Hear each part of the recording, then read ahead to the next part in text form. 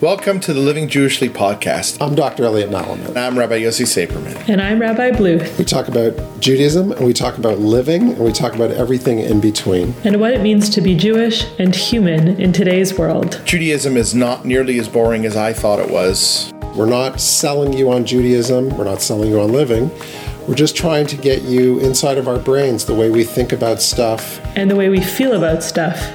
And we'll try to be as real as possible. By getting you into our Jewish brain, you'll argue a lot, you'll disagree, you'll love, you'll eat, you'll have a really good time, you'll learn a lot of things, and you know what? You might actually find that all those 3,000 years have been worth it. And maybe we'll even come out being better people for it.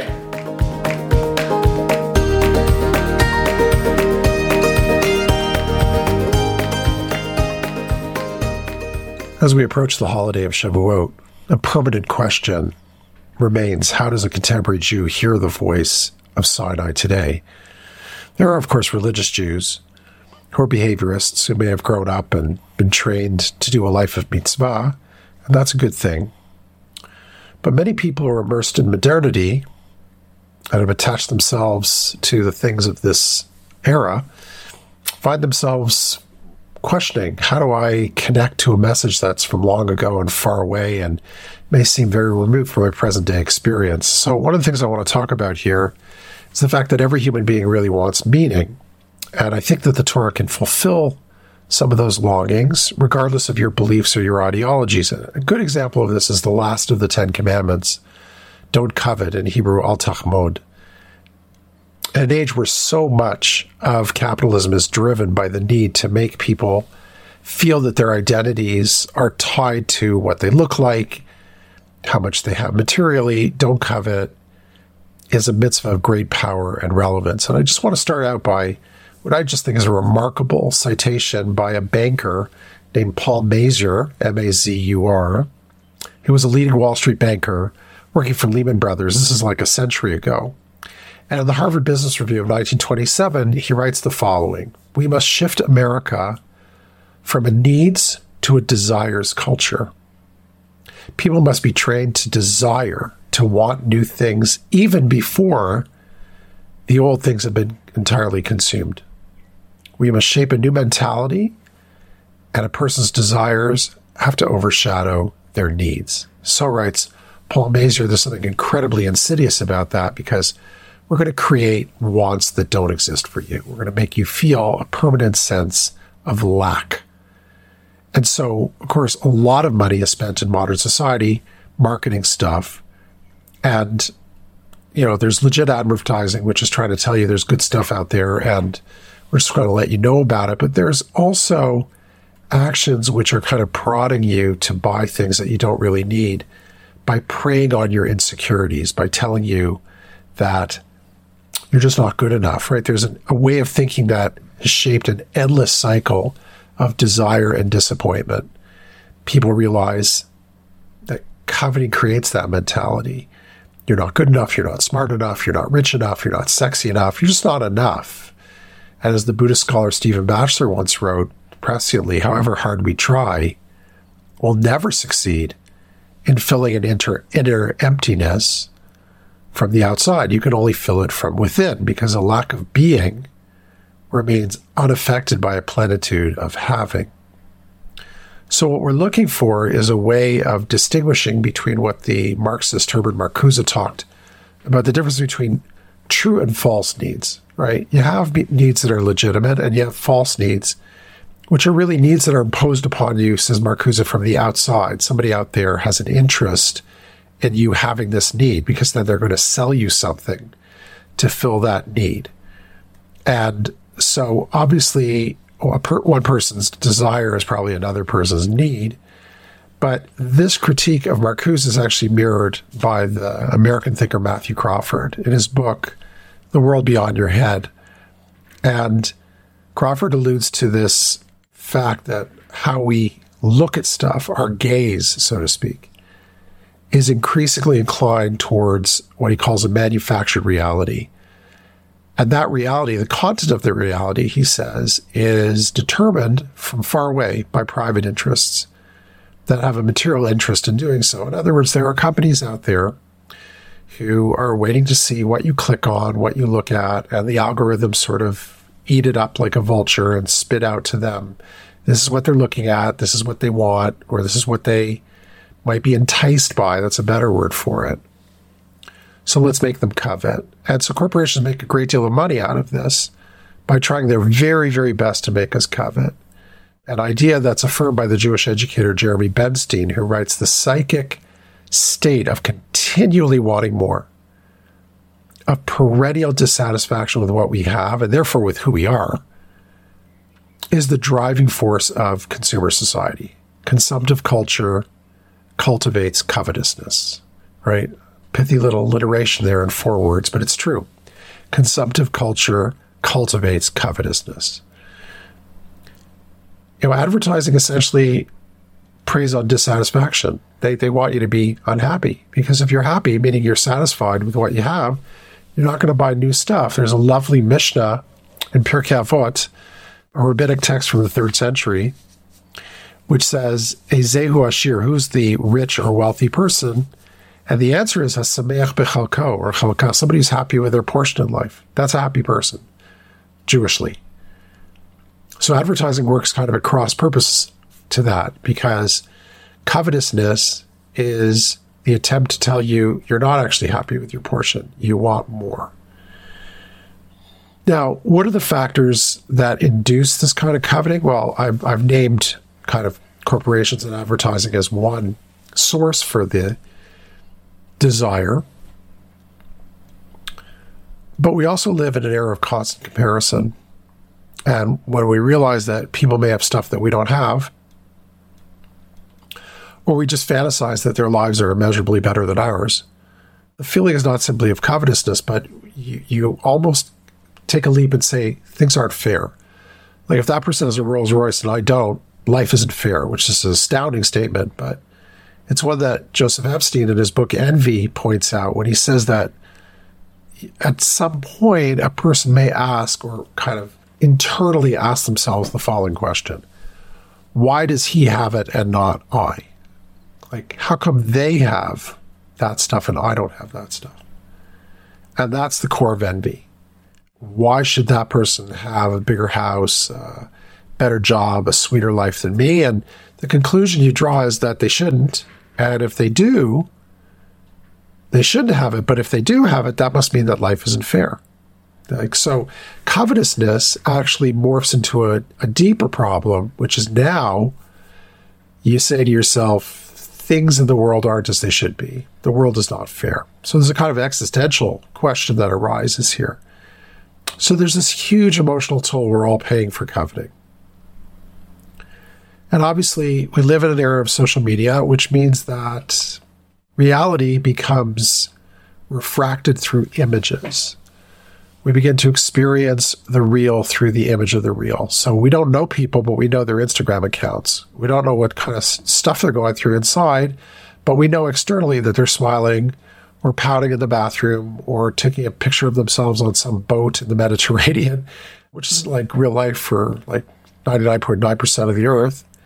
And we think, oh gosh, they have a better life than me. Right? So there's this idea that social media is creating loneliness. Ironically, right? You think you're connected by social media, and yet it's not connecting you, it's disconnecting you. There's a study that was done at the University of Pennsylvania about 5 years ago, and the lead researcher, a woman named Melissa Hunt, said, the finding of the study was that there's a causal connection between the social media we use and feelings of depression and loneliness. I.e., the more you use it, the worse you feel. And people who limited their social media use, who were part of the study and limited their social media use, reported diminishing sensations of loneliness after limiting their use, which I guess might sound counterintuitive. You'd be less lonely if you're connected to more people. But what Melissa Hunt said was that when you look at other people's lives, particularly on Instagram, it's easy to conclude that everyone else's life is cooler or better than yours. So in general, she says, put your phone down, be with the people in your life. And I think that's great advice, like be with the people in your life.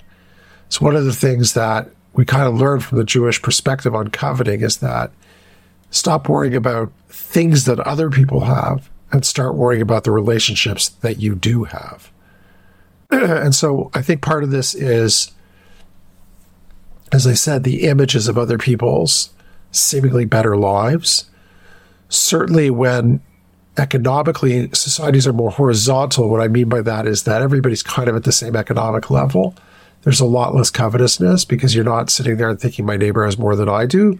You know, you're all in it basically in the same way. So from a Jewish point of view, what you need to do is appreciate what you already have and definitely focus less on the self and more on making the world a better place instead of thinking about how can I accumulate goods which will make my life better. Now, the language, the original language of the Bible reflects, obviously, the culture of the Bible. It says, you will not covet your neighbor's wife or, your neighbor's partner, in other words, your neighbor's house or their field or their ox or their donkey. In other words, the things that they have that help them to accumulate capital or anything that is your neighbor's. Why is this the last of the 10 Commandments? My feeling is it's actually a great summary of the previous. Because if you think about what the 10 Commandments is really gearing towards, it's really about going beyond yourself and wanting somebody else's life. Or is breaking boundaries, not being able to live within your own boundaries, not being still and happy within what is yours. So if you look at the previous commandments of the 10 Commandments leading up to the last one, which is about coveting, don't kill, right? You take somebody else's life. Don't commit adultery, you take somebody else, you cheat with somebody else's partner. Don't steal, self-evident, you're taking somebody else's stuff. Ultimately leading you to don't covet, which is this psychic notion of being able to stay within your life, being happy with what you have. And so this leads to, I think, not just personal issues like I'm not happy in my life, but on a global level, right? You have a lot of conflict between people who think that somebody else, some other country has what I should have. So obviously a lot of global conflict and war is based on various kinds of originating reasons, grounded perhaps in religion or in land, desire for dominance. But there's certainly an element in there of we want more territory and you've got territory, so we're going to take yours. We covet what you've got. The Talmud talks about this 2,000 years ago and says that whoever sets their eyes on what is not theirs loses also what is theirs. That's a fantastic comment. I'm going to say it again. Whoever sets their eyes on what is not theirs loses also what is theirs. You end up not only not getting what isn't yours, but you end up forfeiting what is yours because you don't appreciate it, you neglect it. If you're in a relationship with somebody and you covet somebody else's partner, then probably you're not going to connect with that person, and you're also going to lose the person you're with. So there's a sense of a kind of real disease going on here, a real problem ethically and emotionally in modernity of just this business of not being able to live my life. There's also a tie-in, I think, obviously, to celebrity culture here, this notion that we spend a lot of our time and energy investing in somebody else's life, which to me is just plain weird. Like, there's enough in your own life, I think. So we want to be able to really focus on being content with where we're at. In the Matthew Crawford book I talked about earlier, he gives this fantastic example of capitalism at work in a person's ordinary daily life when he says that in Seoul, South Korea, right, a smell resembling that of Dunkin' Donuts, the coffee, is released into the ventilation system of the bus that you're on as a kind of Dunkin' Donuts advertisement plays on the bus just before the bus stop outside the Dunkin' Donuts store. So talk about kind of assault of all your senses, right? The bus has been paid by Dunkin' Donuts, so They've got the smell of the donuts, they've got the kind of the sound of the donuts, and they've got this stop of the donut store coming up. So you're sort of almost like a zombie, lured into getting off the bus without even knowing what you're doing and going and buying donuts. And what this means is that there's no spaces left that aren't free from the inducement to covet. The way Crawford puts it is that there's this penetration, he calls it, of public spaces by attention-getting technologies. Right? So technology is grabbing at your attention wherever you are, and it's exploiting your responses. So you end up paying much more attention to the Dunkin' Donuts than you do to the person next to you, like having a conversation, just having a human relationship. And Crawford argues that it's directing us away from each other and towards this manufactured reality. So part of what coveting does is it just wrenches you out of relationality and out of just thinking about improving the self into diving into products without even knowing it. And that way, unhappiness lies. And Buddhism has known this for a long time as well as Judaism. There's a book, again, from about 100 years ago by George Grimm called The Doctrine of the Buddha. And he puts the equation really very simply. He says happiness is a consequence of attunement between what a person wants and what they have. The greater the gap between those two things, the greater will be your suffering. Pretty basic equation. If the life you live and the life you fantasize about living have too great a gap, you are going to suffer. You're going to be extremely unhappy. And so when you talk about Jewish holidays and Jewish rituals, so Shavuot, with its emphasis on the Ten Commandments, is there to get you think about the life that you're living. So I just want to caution, it's not really about thinking about an event that took place on a mountain in the ancient Middle East thousands of years ago, because that kind of thing is probably hard to relate to. But it's about the moral and life messaging that came out of that experience that's really there for us to draw on and use in our lives and apply to our lives. So before I get off here, I just want to offer a few exercises, right, that you can kind of meditate on and think about as you go through this time period. So just some questions. Where in my life do I experience envy? Whom am I envious of? Why do I covet what they have? And the flip side of that is spend some time thinking about, do I appreciate what I have? Have I made a kind of list thinking about all the blessings I have in my life? And what would happen if I didn't have certain things in my life? What would I feel then? What do I do in my life that actually increases the cycle of covetousness and disappointment? Do I spend too much time looking at other people's lives? The images of other people's lives? Those are kind of things that you maybe want to think about in order to kind of best make use of this time period. And I do want everyone to think really carefully about this question of the image. Is the stuff that we are so envious of real? There is a book by, I think his name is Timothy Wu, and it's a book called The Attention Merchants that came out in 2016. And in it, Wu talks about the fact that for a lot of human history, the only people that their image reproduced were like really powerful, famous people. Like most common people would never have their image propagated. So it would be like the king would be on a coin or something like that. So what's happened with smartphones and Instagram is that now everybody can put out an image for the whole world to see. It used to be you had to be like a famous movie star to do that. And now you have a platform where anybody can see it. So the self in contemporary life is wedded to the magic of technology. And although I've talked about the fact that in some ways the self is now serving the corporate mind, Wu's point is that what the self ends up serving is just the individual ego. Like the self becomes its own object of worship because all of your energy is devoted into perpetuating an image of yourself that can make other people envious, ironically at the same time as you're envious of of them. So that's the cycle that we're in. And so what Shavuot teaches through Don't Covet is think very carefully about that trap, that cycle that we're in. Do a kind of emotional psychic checklist with yourself and make a kind of commitment to change those kinds of behaviors. And hopefully that can lead to feelings of liberation and joy and more contentment. Have a great Shavuot.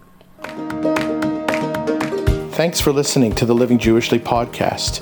If you enjoyed this episode, please rate, review, and subscribe.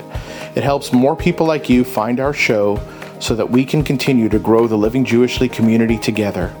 You can find us at livingjewishly.org and on YouTube and Instagram.